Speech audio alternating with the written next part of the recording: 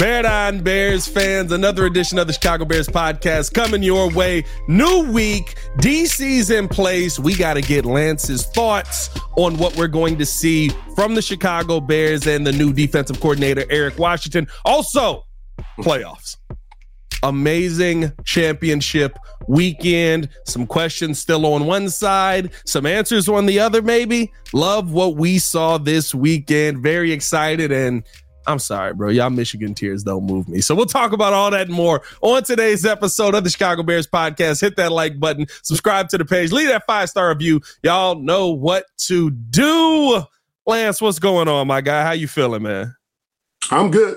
I'm good, you know. I'm as healthy as a guy can be at this point, you know, with considering years of football wear and tear and all the mental stress and breakdown and all the good stuff. Bears not making the playoffs again this year, you know, and that's the mental stress. Yeah, you know, and then the Packers have another good quarterback. Whoa, you know. You had to bring that up, and then you just had to like a little jab twist right there. All things considered, you know, all things considered. we forget about that in the offseason. Like, we don't focus on the Packers quarterback situation in the offseason. My goal is to make sure that I find a way to have a smile on my face every day. Hey, that's how I live my life. I wake up with a smile on my face. I'm singing some kind of song. I usually start the day with a little Aretha Franklin or some Aretha. Oh, I love me some Aretha. I do some Etta James out there. Yeah, my grandparents was big in my life, so I take it back. And then midday bouts, that's when Zapp and Rogers comes in. Okay. And then by the end of the night, Lil Wayne. Okay. So yeah, you wake up with a smile, you go to bed with a smile. Okay. Oh, you got to. Different kind of smile, and that's it. Never mind. Hey, appreciate y'all for tuning in and showing love. Let's jump into the show, Lance, because the Bears made moves this weekend. Of course, I dropped the update video on the channel and on the podcast side talking about what Eric Washington could bring to the Chicago Bears. But the Bears go out and they get the Bills defensive line coach and assistant head coach as their new DC, but with the caveat, as reported by Tom Pelissero, that Matt Eberflus will still call the plays. That level of continuity still remains there. When you hear about this hire, Lance, what does this tell you that the Bears were looking for in a DC, and what do you feel like this is going to do for the team? Well, you know, I'm very familiar with Coach E. You know, we were there together, you know, in Chicago for a few years. And so you know, there's a lot of comfort there in knowing that that the defense is in good hands. You know, Chris Harris was one of those guys that came in. Defense is in good hands. Coach E, defense is in good hands. And I think probably the biggest difference between E and Chris is that if Eberflus says, "Hey, listen, I want to be in a position where I want to continue to call the plays," then this is probably a better fit for E than it is for Chris Harris. You know, I mean, going to guy that's, listen, you know, you're going to bring me in. I'm going to drive the ship. You know, and I think Coach E, he's like, listen, this is a great opportunity, you know, and when you need me to drive the ship, I'll drive the ship, you know, but we'll work together, and we'll get better. You know, I think it's a great opportunity for him. And I think at some point, you know, along the lines, you know, once Eberflus realizes that, hey, man, this guy does know how to call these plays, or we're very comfortable with each other and how we, you know, make sure that our minds are aligned and how we play, how we call our plays, then I think he'll probably hand it off to him. When you, of course, right, with him being a part of the coaching tree coming from that Lovey, what kind of mindset do you think he brings in that will work well with what Flus has already done? I love the continuity that we get. Now you're adding this different dynamic into it that feels like, you know, we've seen what those Lovey defenses, what your defenses were able to do on a field. What does he bring to this situation that we have here currently? Well, I'm when it comes to DCs, I'm a big fan. I'm a much bigger fan of DCs that are former D linemen rather than that are former defensive backs. You know, and you always have this kind of favoring. You know, when you have defensive backfield that heavily favors, you know, your defensive backs, and then, you know, and it's kind of in the middle with the linebackers. But when you have a defensive lineman, they understand, listen, we got to win our one-on-ones. There's a timing here that we have to affect the passer for our DBs to flourish, and so, and it's not cover and rush, it's rush and cover. So, it starts up front, and you have a guy that understands that it starts up front. We have to stop the run. He understands all those intricacies of gap, of getting in your gaps, being gap sound. And so I think what he's also going to bring here, in this defense, you have rules. You have rules, and there's no gray area. You don't get the gray area, So with that being said, if mistakes happen, you're going to see them right now, and we're going to get them corrected. It's not rocket science. It's simple. Do your job. That's what do your job, and we'll be fine. And they've done a good job of doing that this past year. And I think sky's the limit once they start adding pieces. I think what's interesting is, right, when we look at this Bears team, I feel like the coordinators that they went after, while Eric Washington maybe a little bit less, but kind of when you see both of them, it seems like they're very specific guys for what the Bears needed a lot of last season, right, as far as development-wise. When I look at Shane Waldron, he comes with a lot of the resume, at least last season, that people say Luke Getsy struggled with. But the one thing that we heard that sticks out is this guy's going to get the most out of his quarterback no matter what situation he's in. We need to develop the quarterback. When I hear from Eric Washington, that D-line coach, we know what those Bills defensive lines were. We know the defensive lines that he's been a part of in his history. That tells me that the Bears went into this basically going, we need more development on the defensive line. We got two young guys in Javon Dexter and Zach Pickens. You would assume you're probably going to go get some more guys in the draft that are going to need to develop on that defensive line. Like, this to me was a move that sounded like, on both coordinators, but especially with Eric Washington, we realized where we need to develop most, and that's something that probably we haven't done enough of in our past. I think what I was looking for, or most interested in when it comes to the defensive coordinator hire, or is there going to be a familiar name? Think that is because you look at it, it's like, all right, who's he going to hand this thing off to? Who can you trust? And so there's enough guys that I've known, I was coached by, played with, that are coaching now, that I know what they're doing when it comes to this defense. And so there's a long list of guys. Sure, you could have started with Ron Rivera. Yeah. Start with Ron Rivera, but you throw a name out and you say, hey, Chris Harris is getting interviewed. Man, trust that guy. Bears hired Eric Washington. Coach E, trust that guy. Yeah. These are guys that I know will come in and they know what they're doing.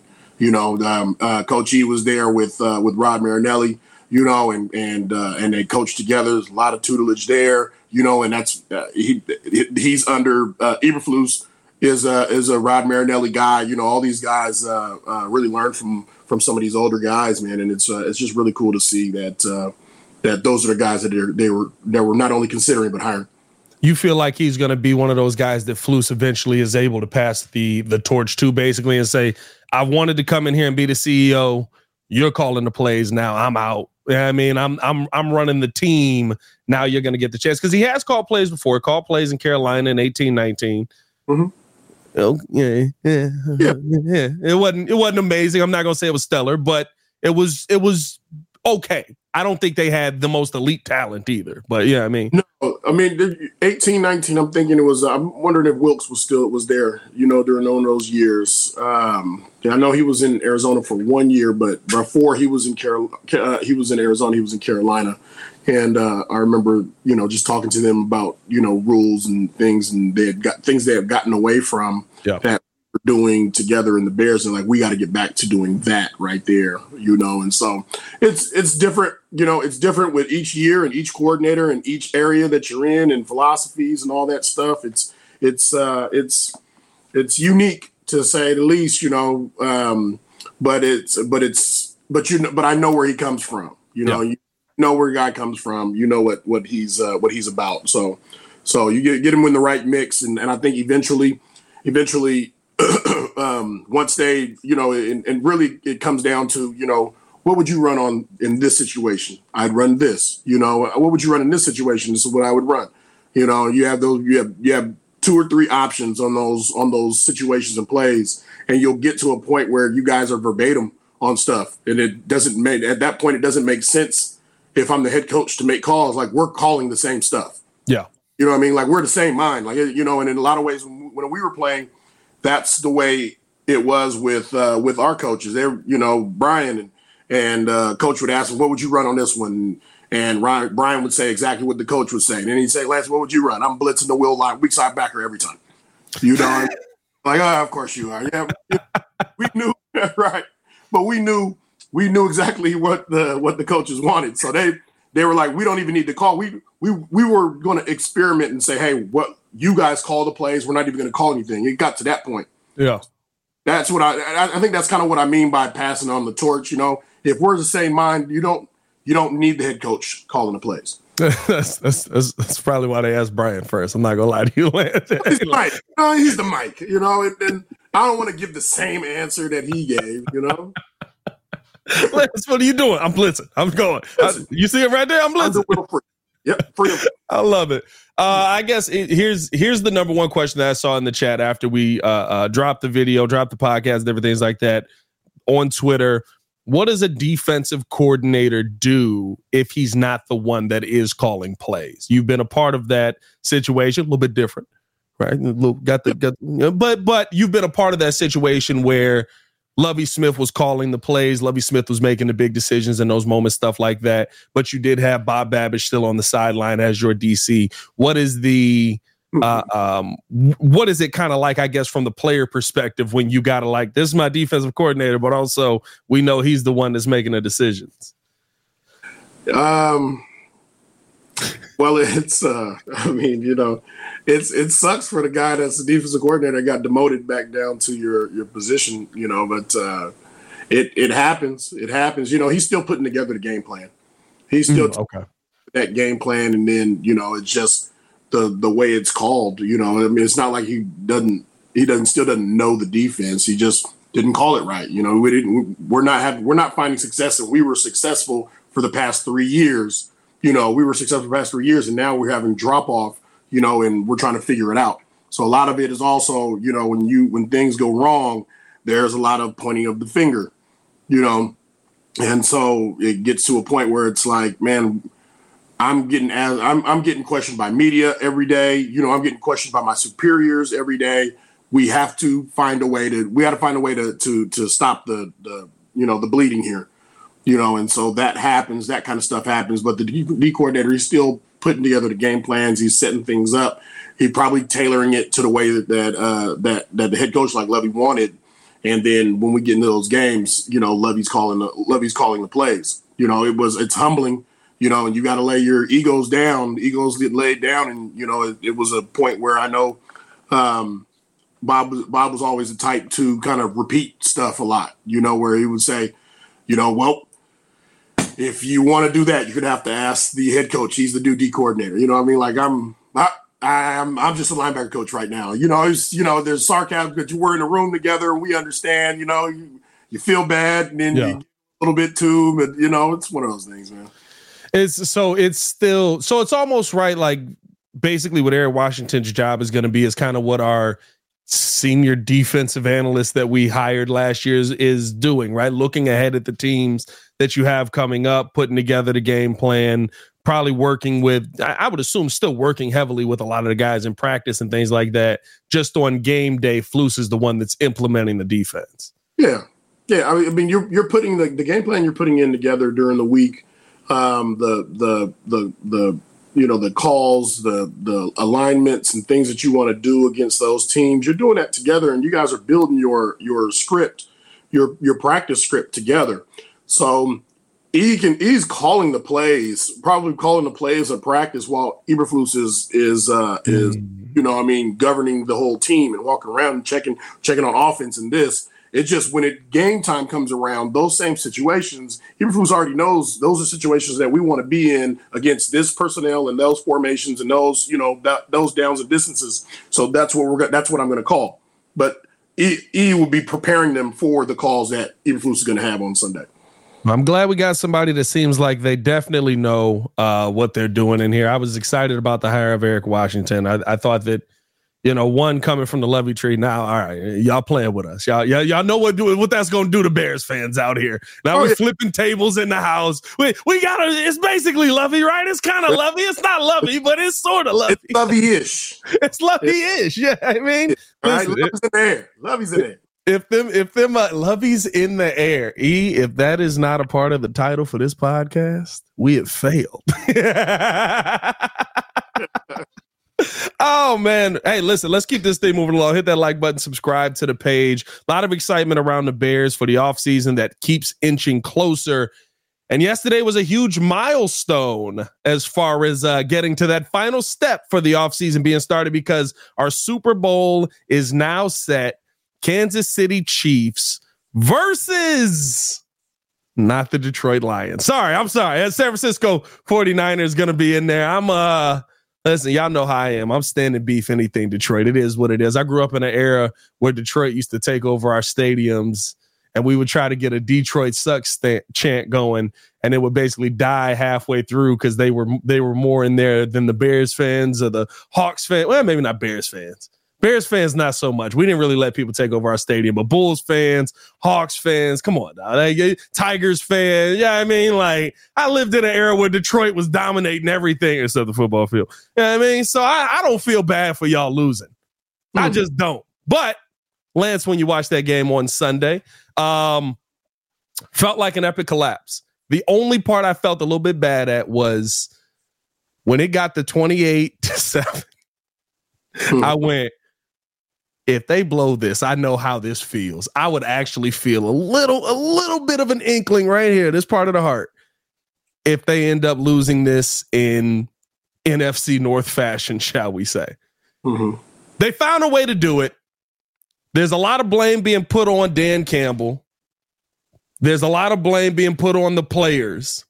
Where do you look in that collapse, in that second half, and say, you gotta get the job done in this moment? Are you looking at Dan Campbell? Are you looking at the players more? Whew.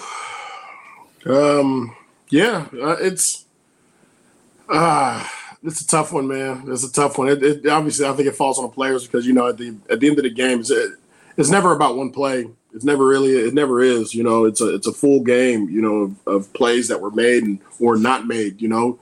So we can go down the list of reasons why the Detroit Lions lost. Oh yeah, tackling was poor. Their tackling was atrocious. Okay, in these big games, your big time opportunity for these receivers, they dropped a lot of footballs. Period. And I thought that Jared Goff gave them an opportunity. I thought he put footballs in areas that you can catch them and you can continue drives, extend drives, get yourselves into the end zone. They had so many opportunities. You fumble the ball. And then, the not going for the field goal, you knew that was coming. They've done that. That's who they've been. That's who they are, and there was going to be no talk of, before the game, hey, listen, fellas, we're in the championship game. If this moment is presented for us, maybe we should. I think that today we do what's best to get ourselves the best chance to get into the Super Bowl. But that's not who they are, and they haven't said that they never said they were going to do that. They've been one of the luckiest teams and most risky gambling teams in the NFL. It's paid off more often than it hasn't. They've lucked out, but that luck ran out yesterday.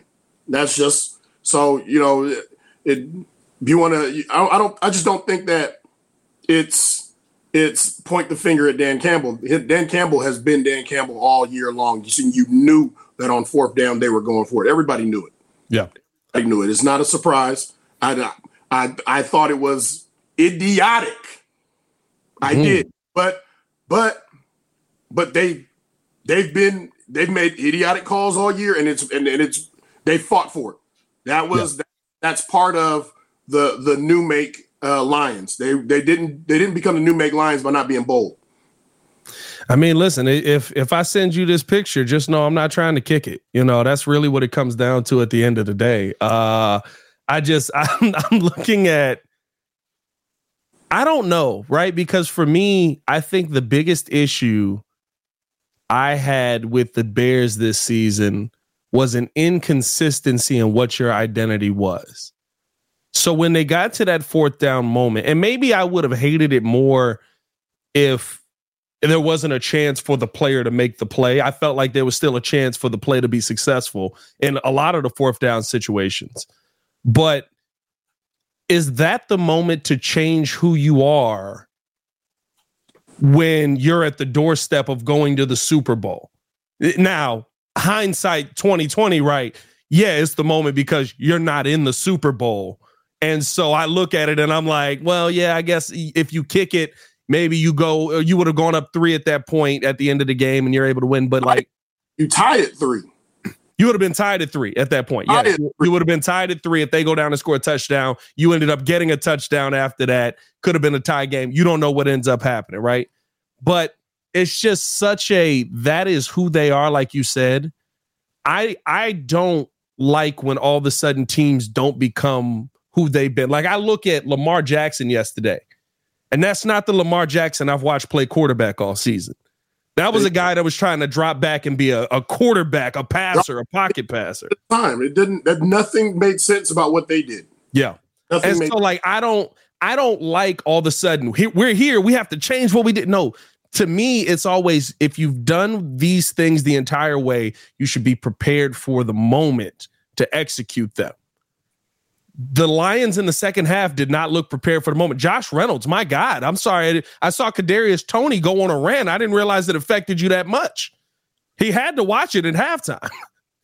Yeah, some of these guys, some of these offensive guys, they not even just offensive guys. All these coaches, they outthink themselves. They overthink themselves.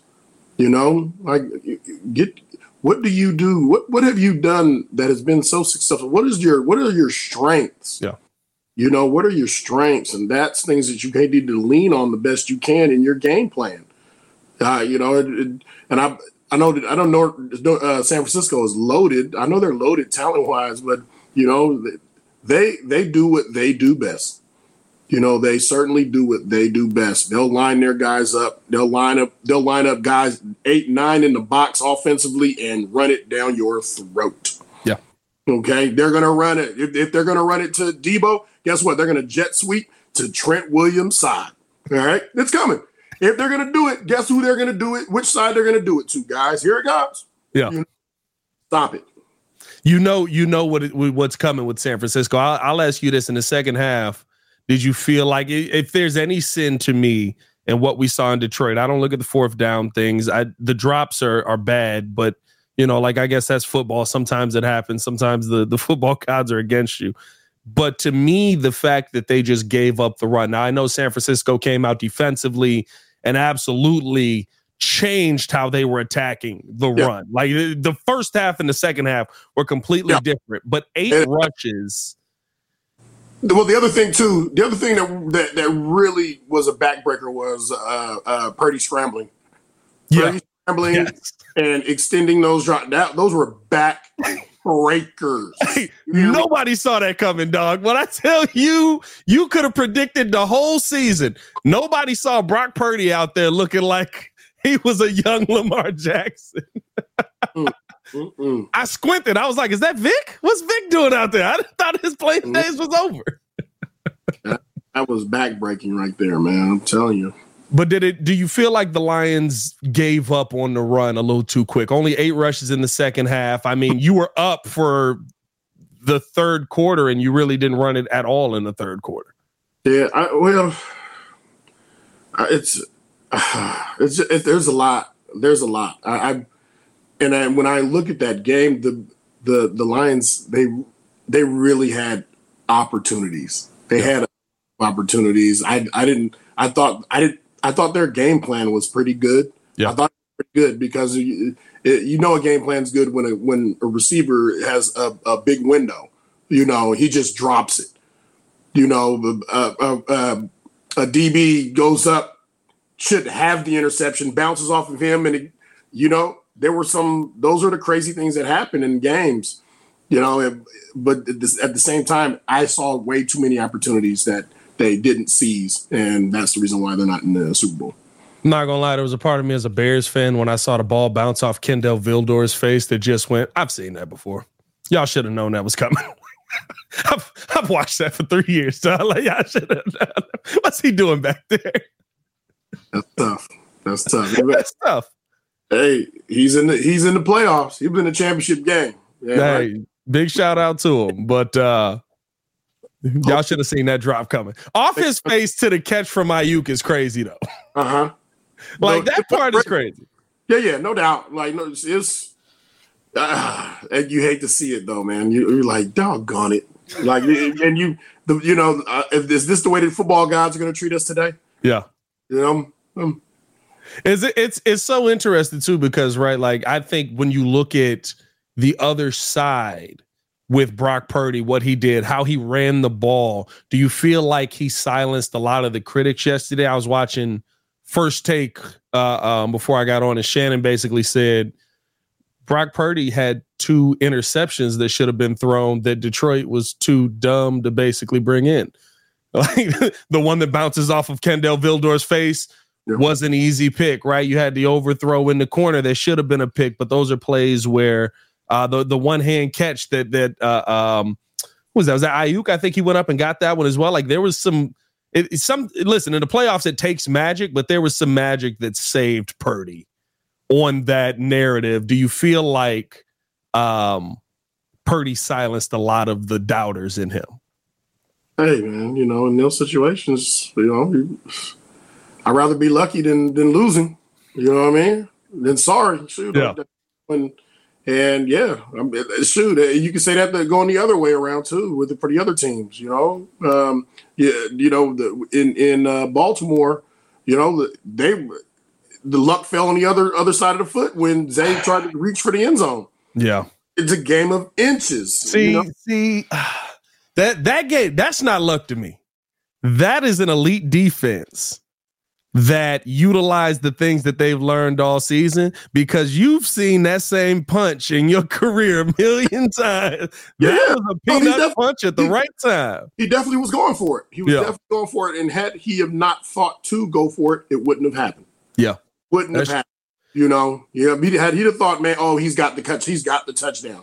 If you don't fight for every inch in football, then that play never happens. That's why we try to tell people don't give up. In the game, I know I'll do it in the game. This is practice. So you don't just do it here. No, you practice what you're going to do in the game every time.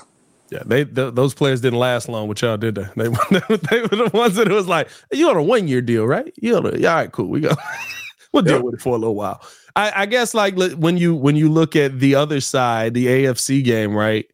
And to speak to that, I mean, 2 very different games.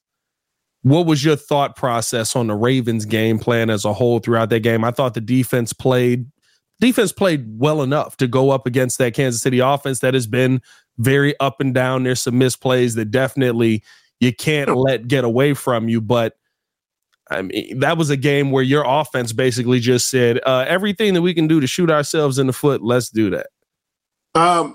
I think that the Ravens defense took the Chiefs offense's best punches, like on the chin, pow, pow, pow, pow, pow, and didn't hit the canvas. They stayed up. They were dizzy a little bit. Kansas City went on a 9-minute drive. Yep. 9-minute touchdown drive. And then you saw the Ravens defense make some crucial stops. And so with that being said, offensively, it was sad to watch them, man. I'm like, what are you guys doing? Yeah. You ran the ball all doggone year long, and now you don't want to run the ball at all. They're sending at least 5 or 6 guys every play. They're sending at least 5. It is rare that I saw Kansas City only send 4. They were showing 6 or 7, and they were bringing at least 5. We don't have an answer for this. We're going to just sit you back there and not have any quick passes. I want you to sit back and wait for these routes to develop. Yeah. This, and kudos to Kansas City's defense. There's some dogs, boy. I love their defense. I think it's one of the most under talked about stories this year because all the talk has been on what's wrong with the Chiefs offense. Why can't the Chiefs get enough points? Why can't the Chiefs go out there and score points? And I'm like, listen, I get it. I've been saying this all season. Like, I get Kadarius Toney bad, right? I don't know what's going on with him, but bad. MVS bad, right? Travis Kelce getting older, but he'll turn it on in the right moment. Can we talk about the fact that they ain't gave up 25 plus points but 2 times this season? Big. This has been the most under talked about top 5 defense I've ever seen in my life. Yeah. And he said it, Holmes has said it. Like, our defense has carried us this year. Shoot, man, I was impressed by the way they get pressured. I mean, they were dominant, man. They were dominant up front, and I'm looking at the Baltimore Ravens offensive line. I'm like, man, they're cutting them up like Swiss cheese right now. Did it feel like the defense did, because they were bringing so much pressure, that's what stopped Lamar from being able to utilize his legs, which we know is a backbreaker. If you were like, there were times where there was one time Lamar got out on the run, and I swear, like, I was like, where's the breakaway speed? But there was a defender right there, right in his face, ready to make a tackle. Like, they were all over Lamar all day. Yeah. Again, 82% drop back percentage. Yeah. This didn't make a whole lot of sense, and I feel like they didn't give themselves much of a chance. I thought there was some overthinking there. What I did see, I saw some like quick wide receiver bubble screens, that type of stuff. Maybe they were trying to get it to the edge right now, so that would be considered a run play. But they've done a great job of running the ball this year. Yeah. Why not lean on that and go to some play action? Do some of the stuff that you guys were really successful with this year. Feels like, I'm not going to lie, I thought about you when I was watching the game, because you always say offensive guys outsmart themselves. Yeah. And I was watching the Ravens game, and I was like, their OC is really outsmarting himself. All of a sudden, he wants to make Lamar Jackson this pocket passer. And it's not to say that Lamar hasn't evolved immensely as a pocket passer this season. I think he's thrown the ball well, but there's one thing on the field to me. And I do think defenses see this more often than offenses do. When there's one thing on the field that you do ridiculously well, you continue to do that. And it seems like offenses always go, oh, we could do something else. We could do something a little bit different. Because there's one thing that is elite, and that's Lamar's legs. You got to also understand this, too, that the defensive backs from Kansas City, they know that their pass rush is for real. Yeah. When you do, like, you play tighter coverage, like, you're pressing, you're going to stick on guys, because the thing that the biggest threat for man coverage, running across the field. You run across the field, and you can't, depending on the angle, you can't stop them from running across the field, but it takes time to go from one side of the field to the other. In man coverage, that's what you do. In zone coverage, you stop and find the window. Right. So, but when you have a pass rush that's getting there in 3 seconds, you're not worried about him going all the way across the field. He'll never make it. He'll never make it. So you want to run this deep route? Oh yeah. I'm fighting on the deep route right now because he don't have time to make it there. Yeah. All right. What you're going to do is you're going to do a stop route at some point. You're going to stop because you don't have time to run this deep route. If the ball's not out right now, it's a short route right now. So it's there. It doesn't play to just 82% drop back pass when your pass rush is getting there in 3 seconds. And this is what we're talking about. Go get a superior 3 technique. All right. So that pass rush gets there, and your DBs, and I believe our DBs are better than theirs. Now we get that pass rush. We get that 3 second pass rush. I'm telling you right now, we'll beat the numbers that Kansas City put up this year. I'm really going to be intrigued to see kind of what the Bears do at 3 technique, because we did see some improvement from Javon Dexter at the end of the year. is bringing in Eric Washington going to be, we're going to develop this kid into what he's supposed to be. Yurko's literally like, Yurko said Friday, he was like, Eric, I need you to help me with this. And hopefully he's able to see it. I'm getting Santana Dotson tape together to make sure that this kid sees it, because that's who he needs to be studying. I'm like, I love the belief in what the Bears have here, but I do wonder if they're going to go out and get a veteran guy who's done that, or if maybe you draft somebody in the draft. You said you found a couple of 3 techniques that you can get in this draft that feel really confident about plugging in pretty much day one. So that's going to be a game changer defensively for the Bears. And you saw it, right? Like Chris Jones I don't believe Chris Jones had a sack yesterday, but you knew he was on that field. His presence was felt. He's an animal. Like if I guess, let me ask you this then. Off of him. Let's put it like that. Yeah. Let me ask you this then. Because Chris Jones, basically, they either pay him or they don't pay him and they franchise tag him. That's like $33 million. If he's out there, he's 29 years old. He'll be in his age 30 season coming up. Do you go try and get him? It's hard to say no about that one. It's a lot of money, though. Going to bring he's worth every dime. Oh, yeah. No, he's absolutely worth every dime. Every dime. You have a leader right now. You have a leader in your interior on your defense. I would. I think he's a can't say no prospect. But I'm not on the Bears staff. I'm not picking him, but I would walk in and say, "Hey, Poles, we need that guy right now." A little Chris Jones, Montez Sweat action over there. That's dangerous. Yes, that's dangerous. Yep. Changes who you draft too. Changes the draft board a little bit too. What you want to do? Let me go get an edge. It's going to be a fun offseason. I'll say that much, because there's so many different players that we can look at. But now with the Super Bowl set, what's your expectation in this Super Bowl, Lance? You got the Niners, you got the Chiefs. I think everybody in their mind is sitting there going, Kyle Shanahan, Andy Reid, we're going to have a 38-36 Super Bowl. And I'm sitting here looking at the team's defenses on both sides, and I'm like, this Super Bowl is going to end 14-10, isn't it? This Super Bowl, I think, will be it'll be in the low 20s, the high teens, the low 20s, right around that range. But I don't see it being a high scoring deal. These defenses can play. Yeah. These can play. Brock Purdy is going to have to get that ball out.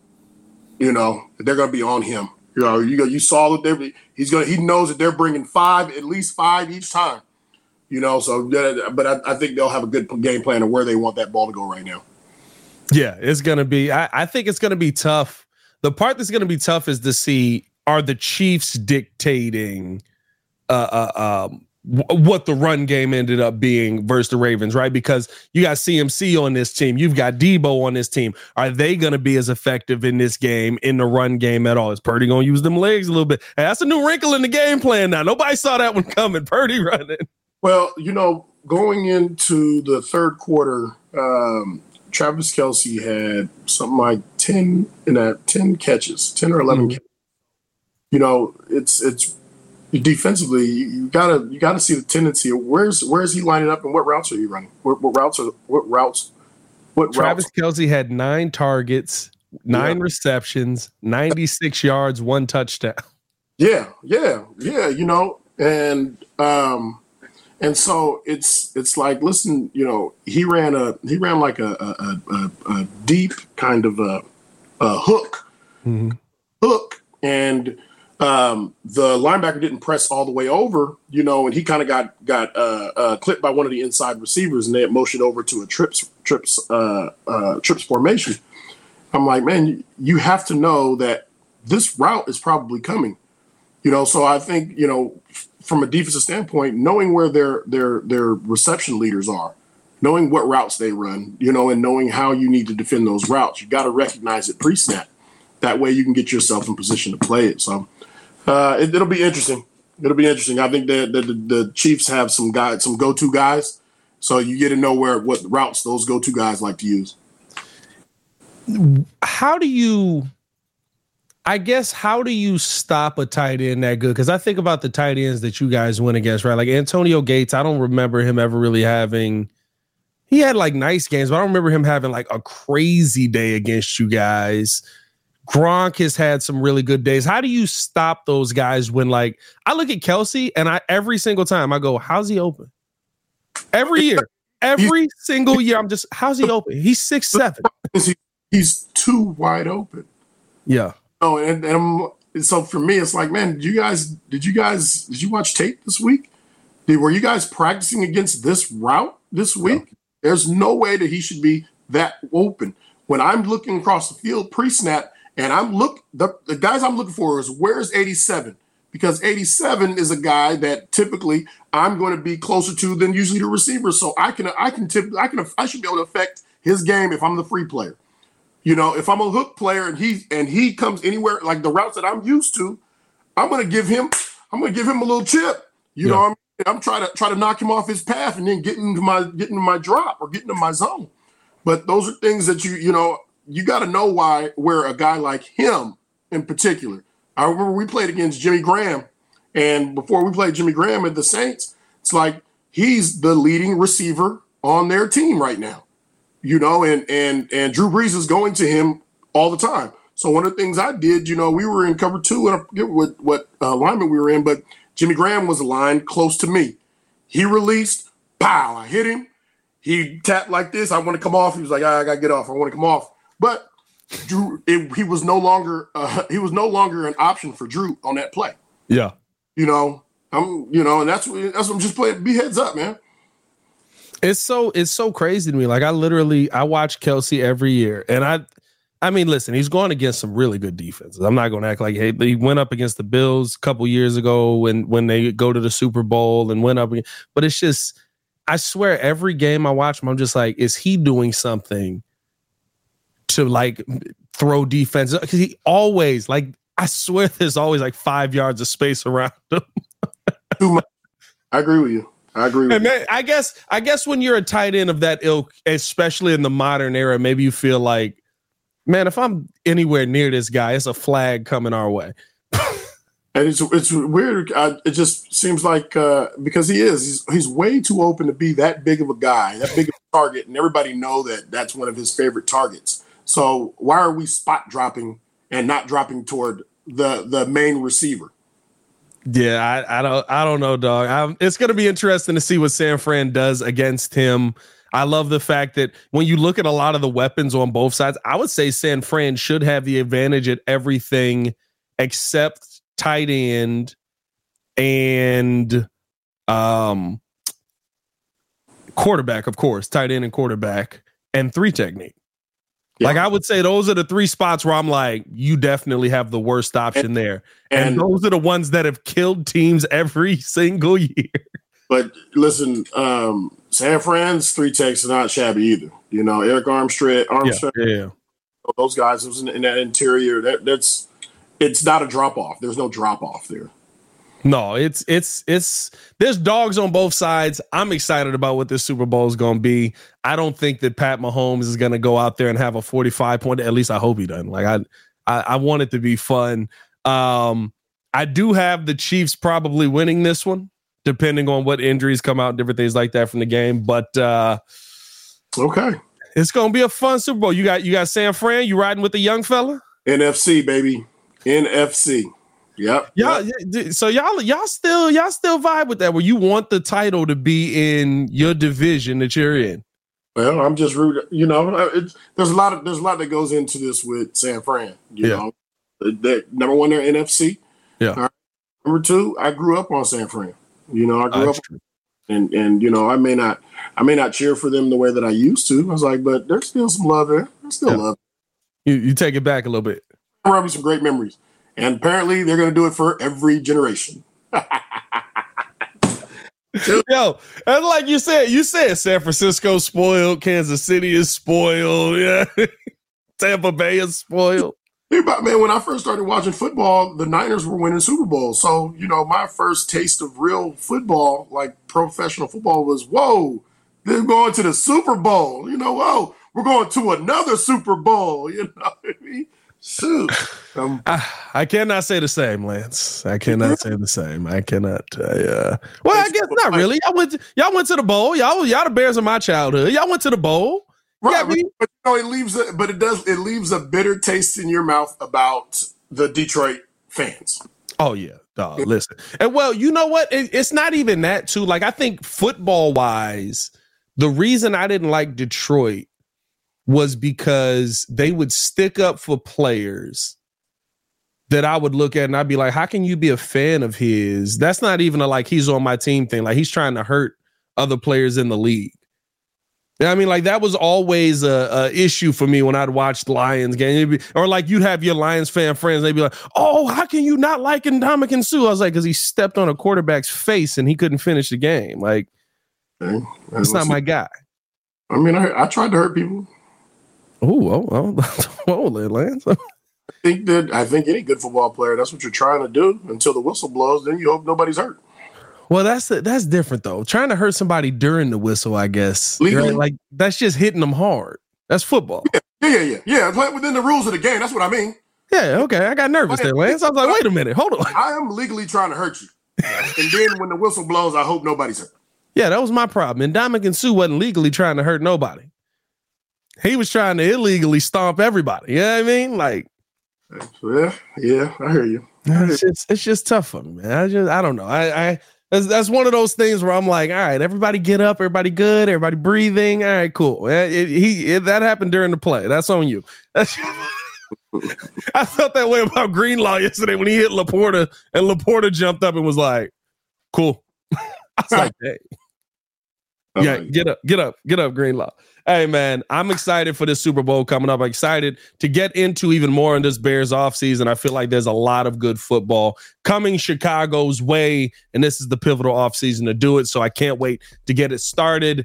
For Lance Briggs, I am Pat the Designer. Appreciate you guys for tuning in and showing love. As always, hit that like button, subscribe to the page, leave that 5-star review. Y'all stay safe out there, Chicago. Bear down. Peace.